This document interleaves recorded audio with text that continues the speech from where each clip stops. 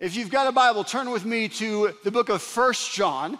So there's the book of John. There's also the book of 1 John, 2 John, 3 John, both written by the same guy. All of those are written by the same guy, including the book of Revelation, written by the Apostle John. He didn't name the books. So if you're like, man, that's narcissistic. He wrote all these books and named them all after himself. He didn't name them. We named them that after the fact because he's the guy that wrote it. So we're in the book of 1 John. We'll be in chapter 3. And I love the book of 1 John because it's written at the end of John's life. John is in his 90s at this point. And one of the phrases that you see throughout his writings is you see him say, little children. And when you're 95 years old, everybody's a little child. So every single one of us, he's looking at you. You might be 85 years old right now. And John would be writing you saying, listen, little child who has no experience. Let me tell you what I know. He was most likely the closest personal friendship that Jesus had while Jesus was alive. And it's from his perspective that he helps us and wants us to understand what we can have in a relationship with Jesus. One of the things that we're going to look at today in the 3rd chapter is this idea of evidence, that John wants us to understand that if, in fact, we are in Jesus, there should be evidence of our relationship with Jesus in our life. That word evidence, it simply means an outward sign, that there should be evidence to help other people know that you do, in fact, belong to Jesus. When I was a kid, we had a 1984 Buick LeSabre. That was the car that my dad drove around. And if you had, or remember back in the 80s, if you had a car that was like a Buick LeSabre, it had felt seats. Now, there is no such thing as felt seats anymore. They do not make those in cars, but back in the day, they did. And the reason they don't make them anymore is because the felt seat was always hot. It just didn't matter. It was like sitting on a blanket all the time. There's a lot of sweat, especially if you were in Houston, which is where I'm from. It also stained really easily. So if you spilled a drink on felt, that drink just remained there for the duration and the life of the car. If you accidentally dropped a piece of gum on felt, then yeah, that gum's not coming out. And I remember one day I get called from my mom and my dad to go outside to the car. And I remember when they said, Kurt, we need you to come with us to see something. I could tell already that I was in trouble. I was about 8 years old. I didn't know what I had done. I was already starting to try and come up with excuses, even though I didn't know what they were about to tell me I was in trouble for. And I get out to the 1984 Buick LeSabre, and they open up the back door, and they show me that in the back seat is my name, written in a black Sharpie on the back of the seats in the felt, C-U-R-T. And they just look at me and they say, you want to talk to us about this? And I said, I promise that was not me. And they looked at me and they said, really? Are you going to deny it? Your name is written in the back of the seat. And I said, no. I promise I am not the one that wrote Kurt into the felt. And so not only did I get in trouble for writing my name in the back of the seat, I also then got in trouble for lying about the fact that I wrote my name in the back of the seat. And I was furious because it really was not me. And yet all the evidence, the outward sign said that I was the one that did it. 30 years later, we're at Christmas or Thanksgiving, some holiday, and my younger sister, who's 2 years younger, just maybe she's been living with this guilt for 30 years. And she says, hey, can I just go ahead and mention something to the family? Do you remember, probably y'all don't remember this at all. I know it's not a big deal, but do you remember that someone wrote Kurt's name in the back of the Buick LeSabre? And I said, do I remember? Yes, I remember. That has not slipped my mind that someone wrote my name. And she said, well, actually, that wasn't Kurt who wrote that. That was me. And I'm telling you, it was 30 years later. I was ready to get a wooden spoon and say, you're going to get the same punishment I got 30 years ago. And I looked at her and said, why would you write my name on the back of the car instead of your name? And she was only 6 years old, but she was smart enough to say, I knew that if I wrote my name, I would get in trouble for it. And so I just wrote your name instead because I really wanted to feel like what it would be like to take a Sharpie and write in the felt. Evidence is an outward sign that demonstrates something. John wants us to understand in his epistles and his letters what evidence there is of our relationship with Jesus. First, in chapter 2, verse 6, he says, whoever says he abides in him ought to walk in the same way in which he walked. Talking about Jesus. That if we say that we are in Jesus, if we say we are Christian, that we abide in him, we have a relationship with him, then we need to live the same way that Jesus walked. What does it mean to abide? Simply put, to abide means to know God, to love God, and to obey God. Are you a Christian? Do you abide in Christ? Then John wants you to evaluate and understand, is there evidence to demonstrate that you do, in fact, abide in Christ? Let's look in chapter 3. We'll start in verse 1. We're going to look at a lot of text today. That's the fun part about a book study, is that we can go through a big chunk of the book to help us to understand how it fits together. So this first 10 verses or so in John looks like it's a very different idea than the second half, and yet they go very much hand in hand together. 1 John chapter 3, starting in verse 1, says, see what kind of love the Father has given to us, that we should be called children of God, and so we are. That in and of itself is profound. That God loves us so much that we become children of God. Here's what it's trying to say. It's saying that God loves you as much right now as he will ever love you. You can sin, do terrible, terrible things, and you will not lose the love of God. You could be perfect, do a bunch of amazing things, be a wonderful person, walk all kind of old people across the street, and you will not earn the love of God. That you already have the maximum amount of love from God that you will ever have. It can't be lost, and it can't be earned. See what kind of love the Father has given to us, that we should be called children of God, and so we are. The reason why the world does not know us is that it did not know him. Look at verse 2. Beloved, we are God's children now, and what we will be has not yet appeared, but we know that when he appears, we shall be like him because we shall see him as he is. And everyone who thus hopes in him purifies himself as he is pure. Everyone who makes a practice of sinning also practices lawlessness. Sin is lawlessness. You know that he appeared in order to take away sins, and in him there is no sin. No one who abides in him keeps on sinning. It's not saying that you don't have any sin ever again.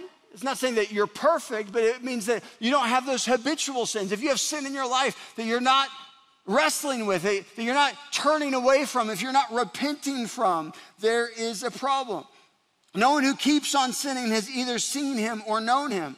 Little children, let no one deceive you. Whoever practices righteousness is righteous as he is righteous. Whoever makes a practice of sinning is of the devil, for the devil has been sinning from the beginning. The reason the Son of God appeared was to destroy the works of the devil. No one born of God makes a practice of sinning, for God's seed, the Holy Spirit, abides in him, and he cannot keep on sinning because he has been born of God. By this it is evident who are the children of God. That evidence. And who are the children of the devil? Whoever does not practice righteousness is not of God, nor is the one who does not love his brother. And so here's what we tend to do when we unpack a text like that. Here's simply put is what John is saying. John is saying that if you love Jesus, if you abide in him, there should be evidence of your life. That the sins that you had before you were a Christian should be things that you're working through, that you're turning from those things. If you love Jesus, you shouldn't want to sin. And so if you have a habitual sin in your life that you keep turning to over and over and over again, and you've eventually just said, I'm going to sin and love Jesus at the same time, he's saying, no, that should not be the mindset. You should hate the sin. You should run from the sin. But the challenge with a text like this is we tend to take it into one of two different extremes. We either gravitate towards this idea that we have to be perfect, which leads us to legalism, or we gravitate towards this idea that sin doesn't matter, that I can sin as much as I want. And maybe you've grown up in a church that went one or the other. There's plenty of legalistic churches. That you grow up with this idea that Christianity is that there are certain rules, things that I'm supposed to do, and there are certain other rules that are things that I'm not supposed to do. And so I try and walk this line of doing certain things and not doing certain things. And people who aren't walking that line, we try and beat them up to where they get back in line. And then legalism naturally leads to even more rules of, well, no, you can't do that, and you shouldn't do that. And all of a sudden, people are miserable in it. We're judgmental. We're looking at people. We're saying, well, they don't love God because they do that. They don't fit in because they're doing that. So that's a bad extreme to take this. But the opposite extreme is just as bad. The idea that, well, Jesus died on the cross for your sins. It's all going to be forgiven. So, man, just keep on sinning. Do whatever you want. Don't worry about it. God's going to forgive you anyway. That shouldn't be the case. That it's somewhere in the middle of this idea that I recognize I am a sinner. I have sin in my life. I'll never be perfect. And yet I should pursue holiness and do my best to wrestle with the sin in my life and leave it behind. And if I do stumble, if I do fall, that I repent of it. And say, okay, I'm going to turn away from that because I love God. It really, simply put, looks like this. That ultimately we will never be sinless, but we should sin less. You're never going to be sinless, but your life should look different than the world around you. You should sin less. Now think of it as a relationship. Think of it as a marriage. Throughout all of Scripture, we see this idea of God's relationship with his people is this picture, this symbol of marriage. And if someone is married to somebody else and they continually cheat on that person, and they continually treat that person wrong and don't show love to that person, treat them terribly, that they might confess and say, no, I love you, I value you, but at some point, especially if you're an outsider watching the relationship, you'd say, well, wait a second, there's no evidence that they actually do love you. They're giving you lip service, but their life doesn't demonstrate it. It's the same thing. John's saying we're in a relationship with God. If we abide in him, there should be evidence that we abide in him. And so then he kind of starts to turn the corner a little bit. And here's what he says in verse 11. Verse 11, he says, for this is the message that you have heard from the beginning, that we should love one another. So first he's talking about righteousness, putting off sin. And now he's taking it a step further and he's saying the evidence of that righteousness is that we love one another. This is nothing new. They're going all the way back to Genesis. That God is telling us that we should love God and we should love others. And then he gives a really famous example of the lack of this love. He goes on in verse 12 to say this, we should not be like Cain, who was of the evil one and murdered his brother. And why did he murder him? Because his own deeds were evil and his brother's righteous. Do not be surprised, brothers, that the world hates you. And so he's using this example of a very famous story in Scripture. If you're new to the Bible, new to Christianity, maybe you've heard some of the story of Cain and Abel. But Cain and Abel are the sons of Adam and Eve. And Cain and Abel both bring sacrifices to God. Abel brings the first fruits of his sacrifice to God, the best of what he has. He works the land, gives the best of that to God, and it says that God blesses him for it. God looks down on that sacrifice and is pleased. Cain does the opposite. Cain is still working the land, but instead of bringing his best to God, he brings his second best. He's keeping the best for himself and kind of giving the leftovers to God. And it says that God is not pleased with Cain. Now, if you stop the story right there, whose fault is it that God is not pleased with Cain? It's Cain's fault. Cain didn't do what he was supposed to do. But who does Cain blame? Abel. It's really a picture of what we wrestle with in culture and in society right now. Is the same thing that we've wrestled with since the very beginning of mankind. That instead of taking ownership for our actions, instead of saying it's my fault, I need to do better, I need to change, I need to go a different direction, we tend to have a victim mentality that says, well, it's not my fault, it's because of, well, it's their fault. And then God gives a warning to Cain. Before anything bad happens, here's what God says to Cain. He says, sin is crouching at your door. It desires to have you, but you must rule over it. That's what John is getting to when he uses this example of Cain and Abel. He's talking about pursuing righteousness. Why should we be pursuing righteousness? Because John knows that just like Cain, sin is crouching at the door of your life and my life and wants to destroy us. It wants to take away the future that God has for us. And there's that decision that we have to make on whether it will let it run its course or will turn away. So what happens next? Instead of heeding the warning, Cain goes and kills his brother Abel. And then God turns to Cain and he says, where is Abel? And what is his response? Here's what Cain says. It's a famous verse. He says, am I my brother's keeper? Cain, in his mind, his answer is no. I'm not in charge of my brother, but what is God implying? God's saying, no, you are your brother's keeper. You should know where he is. It's the same thing that John wants us to understand as Christians, that we are our brother's keeper. John spent a lot of time with Jesus, and so he knew that Jesus over and over and over again was putting forth this truth that we are supposed to love our neighbor as ourselves. But our neighbor is not just the people we like, not just our friends, not just our family. Jesus says, no, your neighbor is your enemy. You should love everyone. Here's what John writes that Jesus himself said in 13:35. Jesus says, by this, everyone will know that you are my disciples if you blank. What was it? If you love one another. The evidence of my relationship with Jesus, the evidence of your relationship with Jesus should be seen in how we love one another.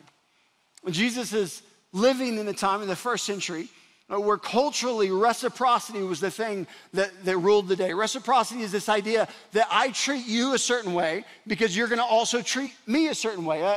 Just simple definition of reciprocity is this, that it's the practice of exchanging things with others for mutual benefit. And so if you lived in my town, I would give you a certain rate on deals because I would expect also something from you in return. But if an outsider would come to your town, you would treat them differently. They wouldn't get the same rate as someone inside the town. Why? Because they couldn't, in the long term, benefit you the same. Reciprocity. Now, culturally, we exist in a different time than that, and yet there are cultural norms and expectations that are very similar to that idea of reciprocity. That without knowing it, you place expectations on the people around you to behave as a quote-unquote model citizen. Things that aren't even necessarily legal or illegal, but just expected of people. Let me give you some examples. When you go to a grocery store and you park in the parking lot, you park inside the lines. As a matter of fact, when you go to the grocery store and you see someone that doesn't park inside the lines, it bugs you. Especially if someone is intentionally not parking inside the lines. You ever pull up and someone is parked like in between two lines? Most of the time it's a very nice car because they don't want to get a ding on their car. Occasionally you'll see that person and they park in 4 different spaces. Now, why are they doing that? Because it's like, my car's really nice. I don't want you to open your car door. And there's a part of you, if you're like me, that when you see that, it really bugs you. Now, they're not really breaking the law. They're not going to get arrested for that. They're not even going to get towed for that. And yet they're doing something that culturally they should not do. I don't know about you. What I want to do when I see cars like that is to park as close as I physically can to their driver's side. Just to let them know, like, hey, you're a jerk. And I want you to be aware that you are a jerk. There's other expectations that you place on people. If you are in the right lane and you can turn or go straight, and there is a lane to the left of you that can go straight, and you're not turning right from that lane, you're a jerk. And the rest of us are judging you for that. We don't like you. And sometimes we'll pull up really close behind to just let you know, hey, you're doing something. It's not illegal. It's not against the law. You're allowed to do that. And yet, culturally, we're not a fan. If you're driving out to the mountains and you're on a 2-lane road, one of those lanes is for driving. One of those lanes is for passing. And occasionally, what happens is somebody gets in that left lane and they're not passing. They're just driving. And the rest of us like to let you know that you should not be doing that. And some of you very aggressively like to let people know that they should not be doing that. You get up as close as you possibly can. You might be going 80 miles an hour and you're still gonna try and get to where you could kiss their bumper if you wanted to. And you're trying to communicate to them what? What? You're a jerk. You're not doing what you are supposed to do. I don't do that because I'm a pastor, but I know some of you do that where they're not really breaking the law, but you're trying to communicate that you are breaking a social norm that you are not supposed to break. Hey, even some really simple things. Right now I've got a broken hand, and so I can't shake people's hand with my right hand. You ever tried to shake somebody's hand with your left hand? Like, it's weird. Everything about it is awkward. Like, they reach out like this, and you reach out like this, and then you just grab their hand, and you do this. And they're looking like, what is going on right now? I don't know. Sometimes I'll just grab the other one, and then I'll just, God bless you, my child. You know, I don't know. I don't know what we're doing. Maybe we'll fist bump, and then you feel obligated to say, hey, I got a broken hand. I'm not weird. You want to test it. When you leave today, just go for a week, try and shake people's hand with your left hand, and then don't say anything. And they're gonna walk away from you and be like, I think they're a serial killer, because that is not what you're supposed to do. So we have all these cultural norms of what we are supposed to do. And I would say that those things you could consider natural love. So sometimes we give ourselves a pat on the back for doing things that we're supposed to do, like taking a grocery cart back to where you're supposed to put the grocery cart. Like, you don't get extra special credit for that. Like, that's what you are supposed to do. But what John is trying to tell us to do is beyond natural love. He's trying to tell us that we need to live a life that includes supernatural love. What's the difference between those two things? It's this, that natural love is transactional. I'm doing something for you because I expect you to do the same thing for me. I stay out of the left lane because I also want you to stay out of the left lane. It's a transactional expectation that we love people who deserve to be loved. But what Jesus calls us to do is supernatural love. It is unconditional. What does that mean? That I'm not loving you based on your actions. I'm not loving you based on what you can do for me. No, instead, I'm loving people who do not deserve to be loved. And that's really hard. That's different. That's challenging. Supernatural love causes everybody else around you to say, what are you doing? Why are you doing that? That's a little bit crazy. Yesterday, I had the privilege, I went out to California and I officiated the funeral of my first ever boss. Her name was Nancy Paul. I knew her as Pastor Nancy. So when I was 15 years old, I was a just scraggly kid with acne who didn't know what I was doing. And I worked this camp, and at camp I did skits and told stories. And Pastor Nancy hired me as a 15-year-old to go work at her church. It was a different church than the church I grew up in. My mom was on staff at a different church. My dad was a deacon at that church. And I started working at a different church when I was 15. So from 15 to 19, I worked for Pastor Nancy. Full-time during the summers as a summer intern, part-time the rest of the year. And she was incredible. She was an amazing first boss. She had this joy that was just infectious in how she lived and who she was. But the thing that I learned more from Pastor Nancy than anything else was how to demonstrate supernatural love. She had this compassion for people. That we would go into the inner city and she would do this apartment ministry where every week we'd go hang out with these kids that didn't have moms and dads to love on them and teach them biblical truth. We went to the homeless shelter and we would put on a vacation Bible school for the family homeless shelter, these kids that did not have a home. We went back every single week and spent time with those kids. This is just who she was. Then her husband, who was about 10 years older than her, he retired. So he's in his 60s. She's in her 50s. She's been a children's pastor for decades. Her own biological kids are grown. She's got 3 kids that are fully grown.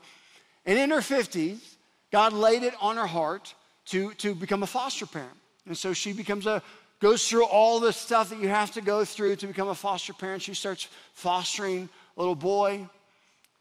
And then foster came to her, the agency, and they said, well, hey, since you've got him, would you also be willing to take his brother? It's the same mom, but different dad. And so she started fostering another little boy. And these were boys that they were both born with different health conditions. Their mom was a prostitute. She was on drugs. And so they had all kinds of different struggles that they had. And so she started fostering these kids and then started transitioning to foster to adopt. And then the foster agency came back and they said, well, hey, there's another brother. And so she ends up with 3. And then they came back and they said, well, actually, there's 2 more. And so in her 50s, she ends up adopting 5 boys, all under the age of 7, all born addicted to drugs, all with different health issues, all with different psychological conditions and issues in her 50s. And can I just tell you, it was hard. Now, most people at that stage in life, that's not what you choose to do in life. Like, your husband's retiring, you're retiring, you're empty nester, your kids are growing. It's like, all right, let's golf, let's travel. Like, there's so many things that we could do with our time and our resources and our money. And Nancy said, I'm going to adopt 5 little boys and show them unconditional love. And it was really hard. And there were people that told her she was crazy. A lot of people told her she was crazy. They were like, wait, why? Well, why would you do that with where you are? And she had people say, you're too bold. You shouldn't do that at your age. But she was demonstrating the supernatural love. She was demonstrating the evidence of what it means to follow after Jesus. You see, John is trying to use just this waterfall to help us understand that first, our love that we have for God comes because God loved us first. It is a response to his love. And if we really love him, if we really abide in him, then we should be fighting the sin in our life and pursuing holiness. Why should we be pursuing holiness? So that we could live supernatural lives of love to our brothers and sisters around us. Who is our brother? Who's our sister? Jesus says everybody. That person that drives you crazy, that neighbor that you don't like, that coworker that gets on your nerves, that is the person you should love. And here's what's true in our lives. I preached a message here 3 weeks ago. And if I did a quick quiz right now on what I preached on, hardly any of you would have any clue what I preached on 3 weeks ago. And here's why I know that's true. Because I couldn't tell you right now what I preached on 3 weeks ago. You definitely couldn't tell me what I preached on in January. You for sure couldn't tell me what I preached on a year ago, because you will not remember my sermons. You just won't. But you will remember the way that I love this congregation. That talk is cheap, but actions matter. The same is true in every relationship that you have. People will forget all kinds of things that you said to them, but they will never forget how you treated them. Here's what John goes on to say. John says, we know that we have passed out of death into life because we love the brothers. We know that we've experienced eternal life. We've become Christians. How do we know? Because we love the brothers. Whoever does not love abides in death. He said, if you're not demonstrating that supernatural love, then you don't know Jesus. That's what John is writing. Everyone who hates his brother is a murderer. And you know that no murderer has eternal life abiding in him. But by this we know love, that he laid his own life down for us, and we ought to lay down our lives for the brothers. What's really cool about this verse is this is 1 John 3:16. Now, it's like a mirror sister to John 3:16. John is not the one who wrote the chapter and verses. So just in a really cool God wink from God, this matches up almost perfectly with John 3:16. It's a fuller explanation that the way that we know love is that God laid his life down for us. And because of that, because of what God has done for us, we ought to lay down our lives for the brothers. But if anyone has the world's goods and sees his brother in need, yet closes his heart against him, how does God's love abide in him. Little children, let us not love in word or talk, but in deed and in truth. He's saying talk is cheap. He's saying that if you have been blessed by God financially and you see people in need and you don't do anything about it, John is saying, hey, you're not demonstrating supernatural love. He's saying you're missing out on what God has for you. Where, John is saying, is the evidence. Simon Sinek has a really cool quote where he talks about our actions. He says, people will forget what you said, people will forget what you did, but people will never forget how you made them feel. Well, we live in a broken world. We live in a world where there are people all around you that are going through junk. What if we could help them feel the love of Jesus? In New Orleans in 1985, they had a unique summer. The city public pools had 0 drownings that year, which at a really large city like New Orleans, that was an uncommon thing. And so at the end of the summer, they threw a big party. They brought all their lifeguards together. They celebrated the fact that they had gone an entire summer without losing anybody. Over 200 people attended the party. Over 100 of those people were, in fact, lifeguards. At the end of the party, they all get out of the pool, and floating in the pool was Jerome Moody, a 33-year-old, who drowned in the middle of the party. And no one noticed. Over 100 lifeguards were in the pool, and no one noticed him drown. See, sometimes inside the church, we have people in our communities that are drowning. Sometimes those people that are drowning are inside the church, and what they need more than anything else is to experience the love of Jesus. And the question that John has for us is, where is the evidence in your life? If you really are abiding in Jesus, then it's an understanding, it's a recollection to say that Jesus died for me, and that changes everything. And now because of his unconditional love, I should live a life that is pursuing him and looking at the world around me and not just loving them because of what I get back, but loving the people that can never benefit me ever in this life. Loving the least and the lost and the broken and the hurting. Loving the people that don't like me and don't like what I stand for. Loving the people that irritate me. That's what it means to follow Jesus. And what could happen, church, if we lived out that supernatural love? Here's a challenge that I wrote down for myself this week. I would encourage you to write it down and take up the challenge. What if every day this week you prayed this? God, help me to love. Just pray that prayer. God, help me to love. God, show me who to love. God, let me love my neighbor. And what if we became a church that's what we were known for? More than anything else, that is a church that loves everybody. A church that demonstrates supernatural love. Let's pray. Heavenly Father, God, we thank you that John wants us to experience his Jesus. That he knew you intimately. He knew you personally. He was best friends with Jesus on this earth. And so he knew what everybody was missing. God, help us to have that same passion, that same energy, that same excitement. God, help us to not just live in natural love, doing things that everybody else knows that we're supposed to do. God, instead, help us to live in a way that the world looks at us and says, man, something is different about that. That doesn't make sense. God, help us to spend our time in a way that from a worldly perspective doesn't make sense. Help us to use our money sacrificially in a way that the world would look at and say, that doesn't make sense. God, in doing so, help us to point people to you.